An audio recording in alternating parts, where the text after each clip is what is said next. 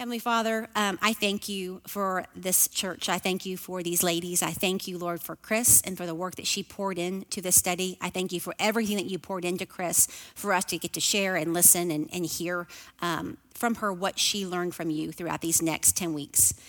What a privilege and an honor it is to be in this group of women, to be able to be in this place, to worship together, and to be able to hear from you. I thank you for the opportunity to come this morning and be able to share what you've poured into me. I ask God that any words that are not your words, that you would just wipe them from my mouth. I ask God that more than anything, I glorify you and help me to remember that I am actually sharing to an audience of one, and that is you. We thank you, Lord, and just ask God that you would be amongst us, that you'll watch over us and be with us today. All these things we ask in Jesus' name. Amen. Okay, so just a little background on me.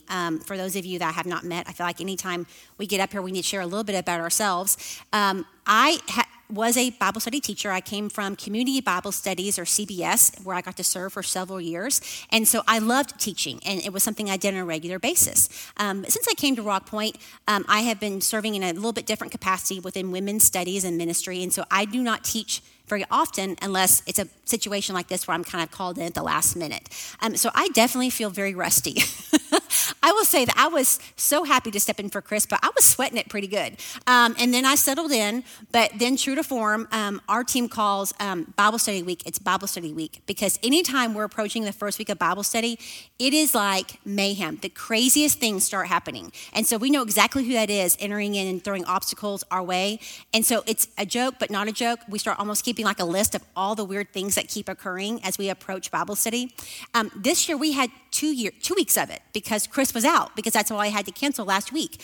We thought she'd be better by this week, but she wasn't. So we didn't realize what we were doing to ourselves, but we increased our level of uncomfortableness for 2 weeks. I don't know if you all had obstacles thrown towards you about approaching this morning. If you didn't expect them, kind of laugh at that, because you are going to have things that are get thrown at you on Wednesday mornings trying to get you from either getting on the computer to watch or getting here in person. Just know that that is absolutely the devil trying to get you off course, and do not let him do that. Get here. As long as you have clothes on, you can come in. If you don't, I will come out to your car. We'll bring you something to put on. You can always, we have robes, we have things we can use. So please get here. But some of the funny things that went on for me last week was I have a washer and dryer that has been dying for a couple of years. It sounded like a 747 was in our laundry room whenever we went to the rent cycle. And so we were waiting for it to finally go, and it finally went. It wasn't draining.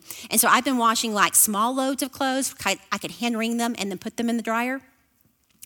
So we've been dressing very lightly. We were glad it was not totally cold. But I have like a favorite uniform. I don't know if any of you have like a uniform that you would never let anyone see you in, that you wear. It had like Clorox stains on it. It was my cleaning outfit, but it was like my uniform. Like every day I would put that on. It was not attractive in any way. I did have one shirt that I loved, but I had like my favorite bra, like favorite things. And so I washed them every day because my daughter plays sports and is in athletics in middle school, and I am so cheap that I would not buy more than one of those expensive athletic outfits they have to wear in school, that I would never spend that much money on clothes that she would wear normally. So I bought one outfit, which was ridiculous because now I wash that outfit every single night so she has clean clothes the next day. So I just threw in my uniform. So long story short, these washers and dryers were supposed to be delivered on Friday. I had a window of 12 to 6. And they came at 10:30, which would have been fine. Normally, I would never complain about delivery coming early, except that I was in the shower when they got there.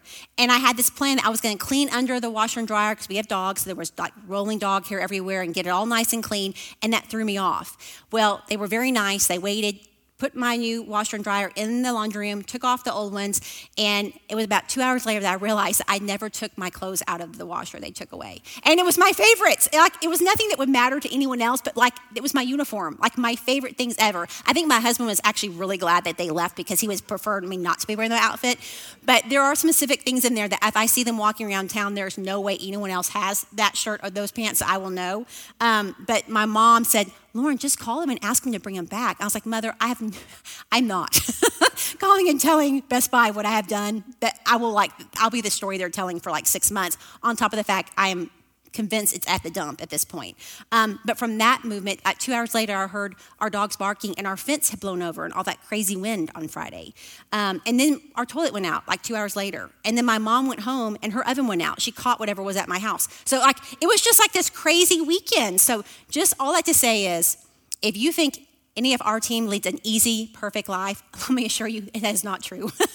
There's nothing about it that's easy. We are in the same boat that you all are in. We have all the same worries, the same concerns, the same things that get thrown at us, the same areas that we struggle with. We just get to serve in a different way. But all the things that we're going to be going through as we study together over the next 10 weeks resonate with us just as much as it's going to resonate with you. We don't have all the answers, but we do completely love and follow Jesus Christ. And so it is our pleasure and honor to get to be here amongst you all and serve alongside you and learn with you.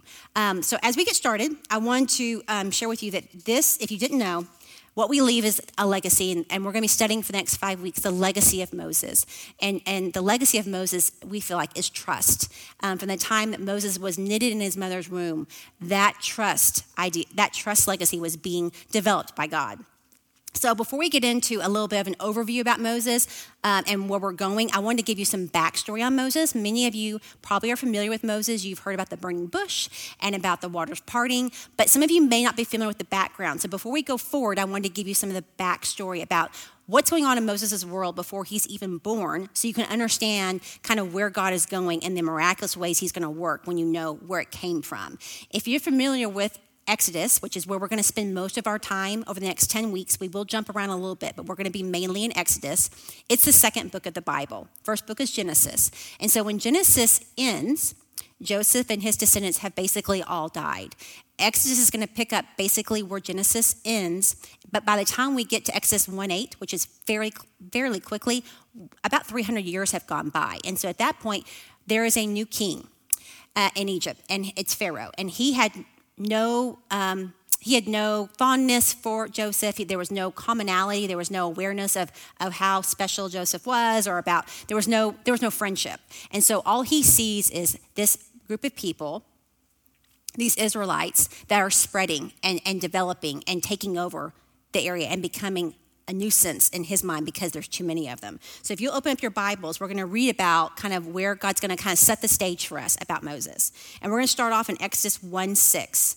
I'm actually reading from a Holman Bible today, but as you study in your word, you'll notice that you can use any version of the word that you want. We typically teach from the ESV, but I personally like the New Living Translation. You might see the Message pop up, ESV. So I'm particularly teaching today from my Holman Study Bible, but you can access any of those versions for free on BibleGateway.com, BibleHub.com. All of those resources are in your book that you can go and you can click any translation and any verse, and that's a free, quick way to go look at verses in different translations. But we're going to be in that particular book today.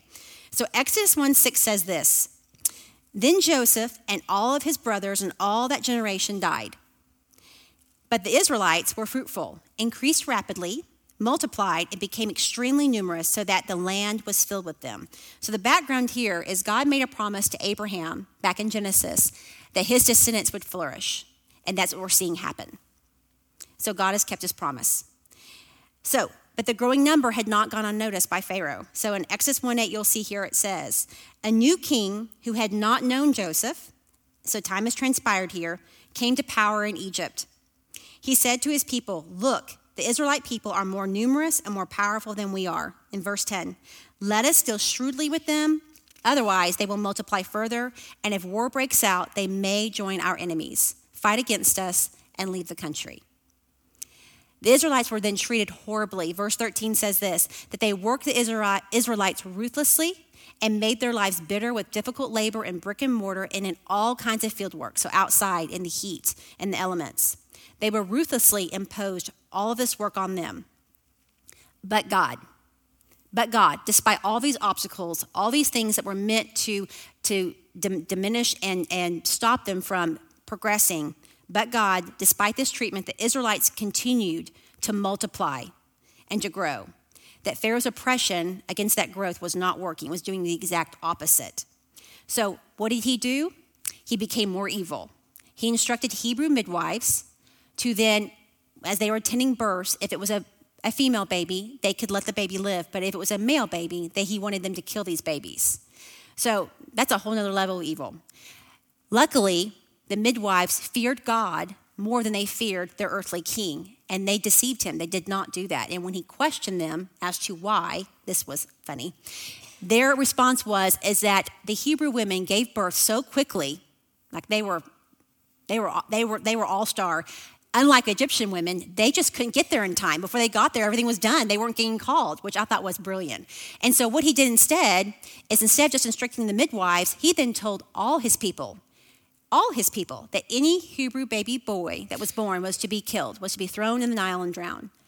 So all of that sets the stage for this. Now here comes baby Moses. So baby Moses is not being born into this loving, warm, accepting environment. He's being born into a horrific time frame. And it makes me think about Moses' parents and what his mother must have been feeling as she carried this baby, not knowing if it was a boy or a girl, for 9 months, not knowing what was coming. She gives birth to Moses, and they keep him safe for 3 months. He was 3 months old. They were able to hide him and conceal him for 3 months. So she's carried this baby boy, given birth to him, I'm assuming alone, with no painkillers, no air conditioning, no clean area, nothing. She takes care of this baby, which for anyone that's been around an infant, trying to hide an infant for 3 months, that would be extremely difficult. She's kept this infant safe, and they've made the decision that they've got to do something. They can no longer conceal him. So she makes the very difficult decision to take a basket. She treats the basket to make it waterproof, and she places her precious baby boy in the basket and puts him into the water. The same water that was supposed to be the receptacle to take life from all these baby boys. She places him in a waterproof basket and sets him amongst the weeds and trusts God to take over. What we didn't know is that his sister, Miriam, who's a little bit older, is watching all of this transpire. It makes me think about the incredible faith that had to be impressed upon Miriam as she watched her parents go through this. She watched her parents have this baby boy, knowing what was going on in the community they were being raised in. She watched him, probably helped conceal him, and then she watched her mother put together this basket, place her baby brother in this basket, and put him in the water, with no one knowing what was going to do. And that was all an act of faith. That was all an act of trust that God was going to move in some way. There was no plan. It was just, take care of it, God. That was a safer place for him. So little did they know about that time frame, as the baby floated around, Pharaoh's daughter came down to bathe at the Nile. So as she was bathing, she notices this basket. Now we read later on that when she opens the basket, the baby Moses was crying. So I don't know if she heard him crying or if she just saw him, but lo and behold, she has the basket retrieved, opens the basket up, and notices this baby crying. About that time, Miriam, Moses' sister, who's watching all this transpire, runs up to Pharaoh's daughter and offers to go find a Hebrew mother, a wet nurse, to come and take care of this baby. And Pharaoh's daughter agrees. And not only does she agree, she says, let her know I'll pay her for her time. So here's the cool thing that God does in the way he weaves. Out of that act of obedience and that act of trust, what he has done now is he's gifted them with the safety of making sure this baby is kept safe. On top of, she's going to get to now take care of her own son, and she's going to be paid for that. I will say that when I was nursing, I loved that. And I would have loved to have taken a gift card or some wages. Like that would have been totally fine with me. As beautiful as that was, I would have been happy to have received a wage for all of that nursing. That would have been great. So I love that only God, his infinite provision and humor, would have taken this baby who at one point in that day, they were fearful for his life. Now he's going to be growing up in a palace, a place of luxury, being raised by his mom, taken care of by his own mom without Pharaoh knowing. And Pharaoh's money is going to be paying her to take care of this baby that he deemed to be dead. Only God. And it's amazing to me the trust and the faith that this girl, Miriam, had to move that quickly.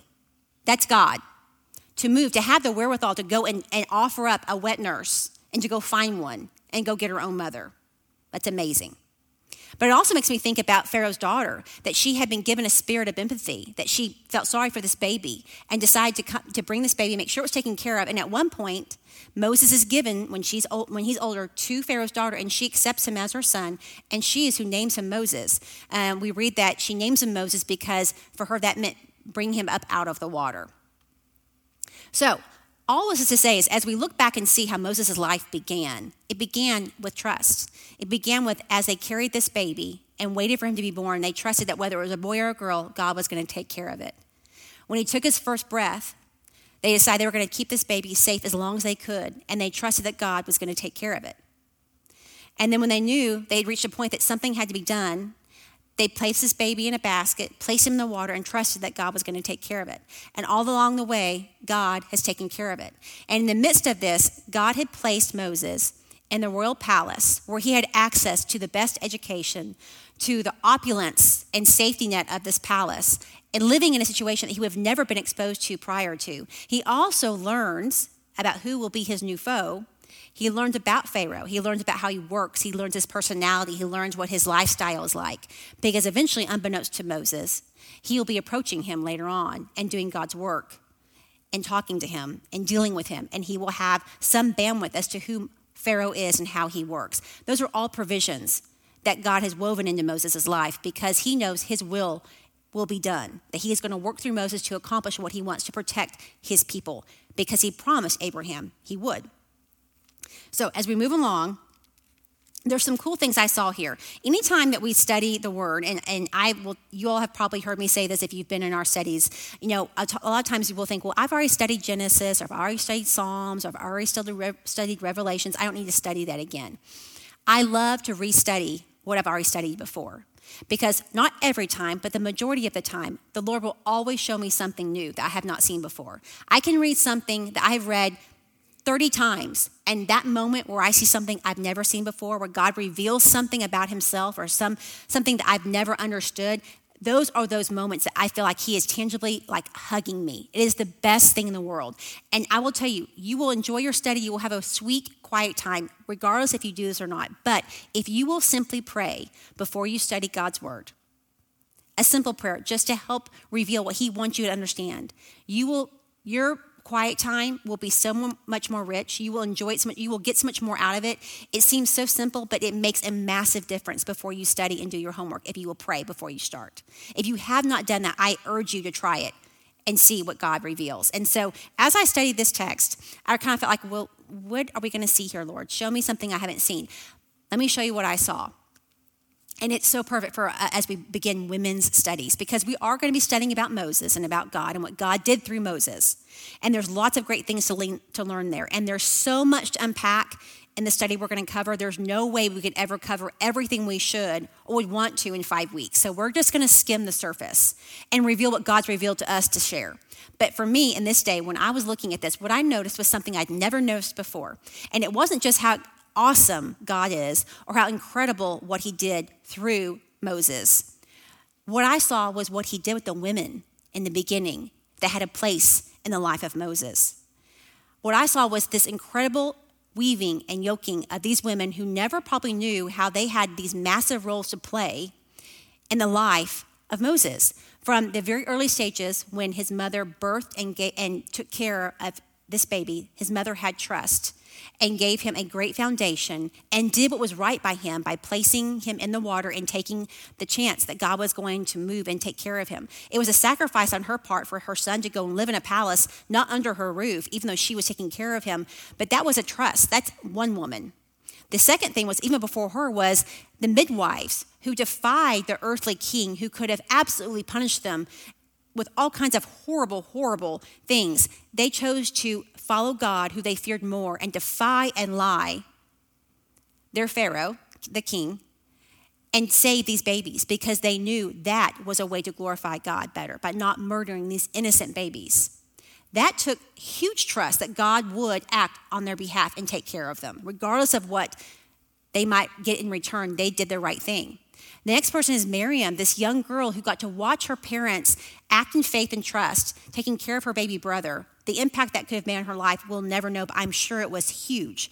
But the fact that this young girl acted in the way she did, watching this, and then approached Pharaoh's daughter, royalty, and asked her to basically allow her to go and fetch someone of her own choosing to come and take care of this baby boy, that's a huge step of faith and trust, and even a young female. And even with that said, Pharaoh's daughter, which we don't know a lot about her, but the fact that she acted in the way she did by saving this baby boy, making sure the lady taking care of him was paid well and taken care of, and then accepting this child as her own and naming him later on. These women acted in a way that God moved in them to establish a start for Moses' life that was unparalleled in an act of faith.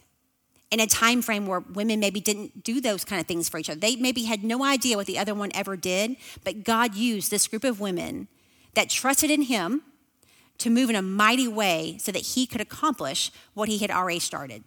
That is huge. And I love that as we look at that, because typically I looked at this and I was expecting for God to reveal some amazing things about Moses, which he did, but where he focused me in was, don't lose fact of the other people that were in play here. Don't lose fact that I use everyone, whether they know I'm using them or not. I use everyone to accomplish my plan.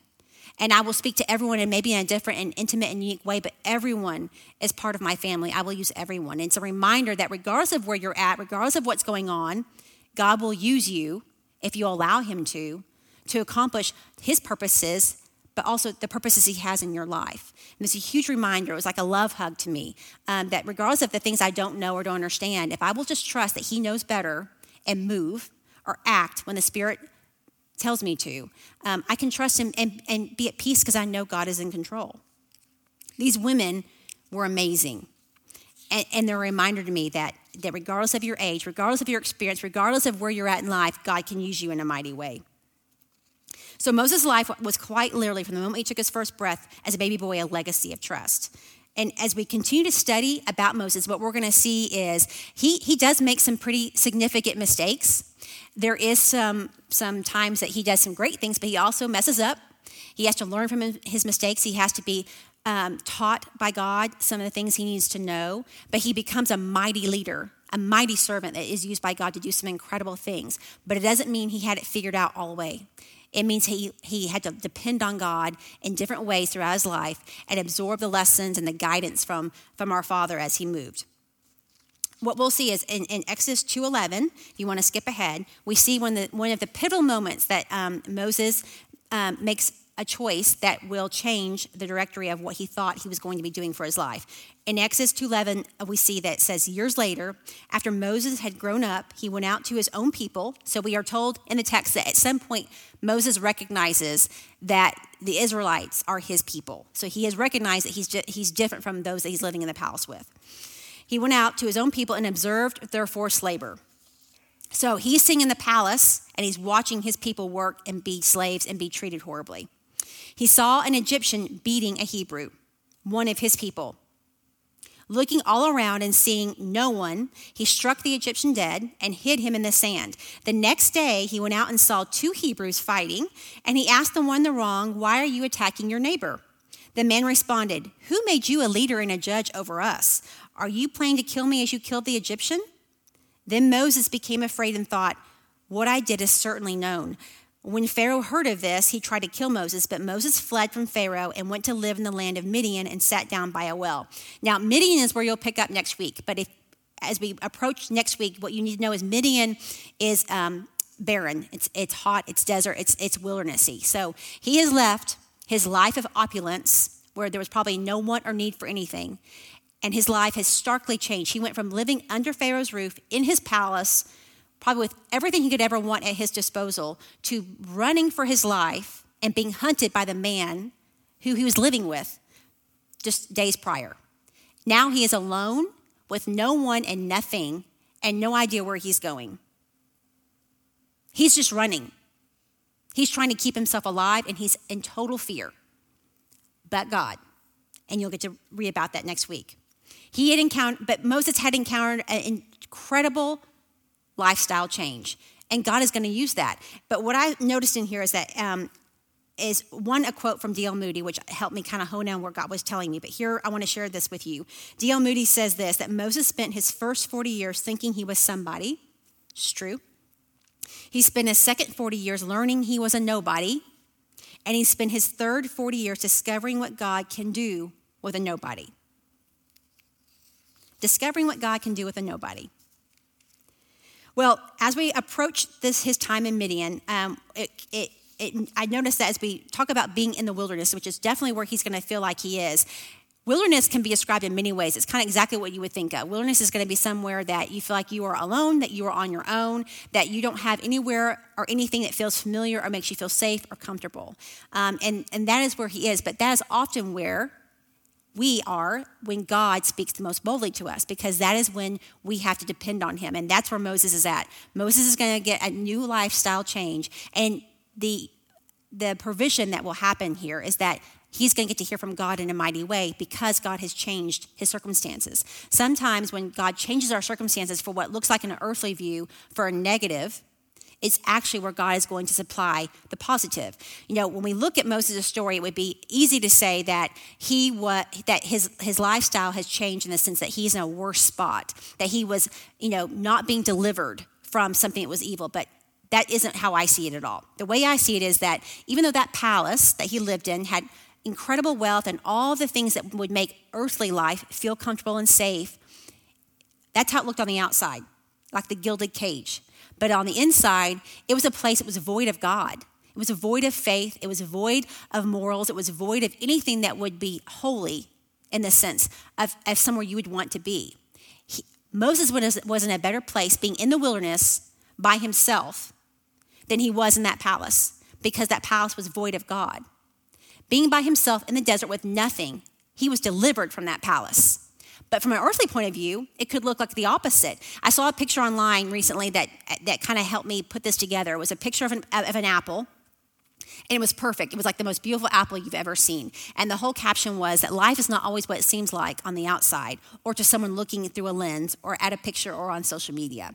Because then they turned the camera, and there was a mirror behind the apple. On the other side of this apple that you couldn't see, it was rotten because a huge bite had been taken out of it, and it was starting to wilt and pull and get gross and mealy and all that stuff. But on the front side of the apple, without the mirror behind it, all you saw was the perfect, beautiful side of the apple. It looked like the most perfect apple you could ever take a bite out of.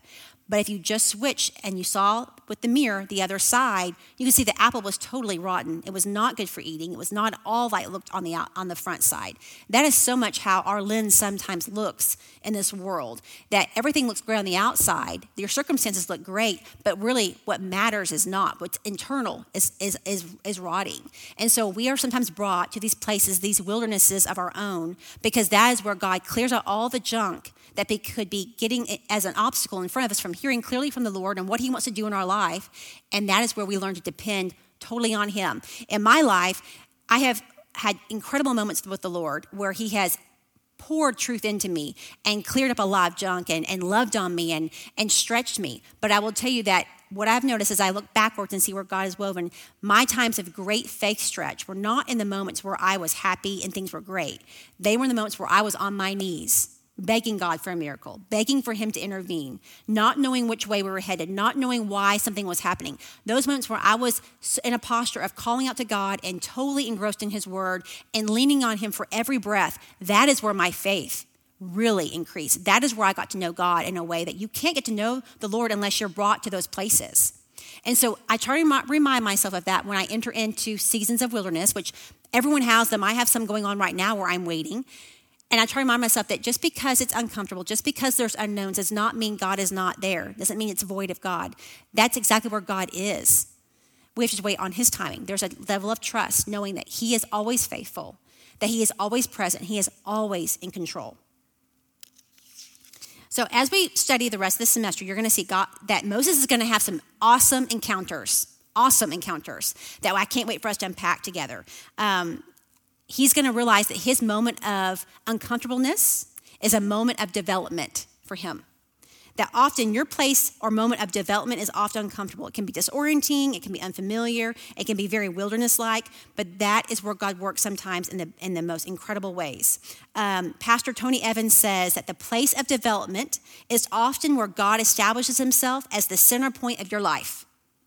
That the place of development is often where God establishes himself as the center point of your life. The place of development might be a time where God removes any and all positive or negative obstacles that stand before you clearly hearing from him about what he wants you to know or the direction he wants you to take. God continues to intervene on behalf of his people throughout Moses' life, just as he continues to do so now. So as you study, one thing I want you, if you walk away from anything today, one of the things I want you to walk away from today, remembering and knowing, is that you're going to read about this incredible things that God does through Moses' life. It will bring you to your knees in awe of what he will do. But what you need to remember is the same God that did those things in Moses' life is the same God we have now. Nothing has changed. It's just a different time in history. But when you read about the incredible way that God moves in Moses' life and in the lives of the people, remember that that same God is who we serve and who we love now. Nothing has changed. He is unchangeable. He is faithful. He is trustworthy. That is who we serve now. And that is amazing. That is a gift in itself. God can orchestrate and make the impossible and make it possible. That he can surprise you and do things you've never would have thought he would do, that he would never yoke, that he'd never prepare. And he also can show up in ways that you didn't realize. One of my favorite things to talk about is that, I love to see the Lord answer prayers, but I also love that there's prayers that we have not prayed yet that he's already working on answering. He already knows where he's taking us and what we're going to need. I've been the fortunate recipient of God working in my life and being the recipient of several miracles. But to get a miracle, typically, you have to be in a place of needing a miracle. The back end of that is not a fun experience. Being in a place of needing God to act in a miraculous way is not one that you particularly would always choose. But then to see God act on your behalf and answer those miracles, which he does, not always, but he does, that is amazing. And those are the things that we want to share and shoot into people's lives and remind them of who God is and how he works, and that prayer is powerful. So his ways are not our ways, we know that. But he's always good, he's always faithful, and he's always trustworthy. Cannot wait to see what he shows you all this semester. Let me pray for us. Heavenly Father, we thank you for your word. We thank you that we can settle into your words, that we can trust them, that we can come to you anytime, that you are always available, that you are always trustworthy and you are faithful. We thank you, Lord, for preparing our hearts for whatever it is we're each going to receive over these next 10 weeks. I ask, God, that you would divinely work in each one of these ladies' lives, that you would protect them, watch over them, be with them, guide their studies. We ask, God, that you would intimately talk to each of them one-on-one, where they know that you are present and you are working in their lives. We thank you for the divine and humbling opportunity it is to walk alongside you and be a part of this study. We ask, God, that you will bless it and bless the next 10 weeks. Bless the families that are represented in this room. We thank you, Lord, and ask that we will glorify you in all that we say and do. All these things we ask in Jesus' name. Amen.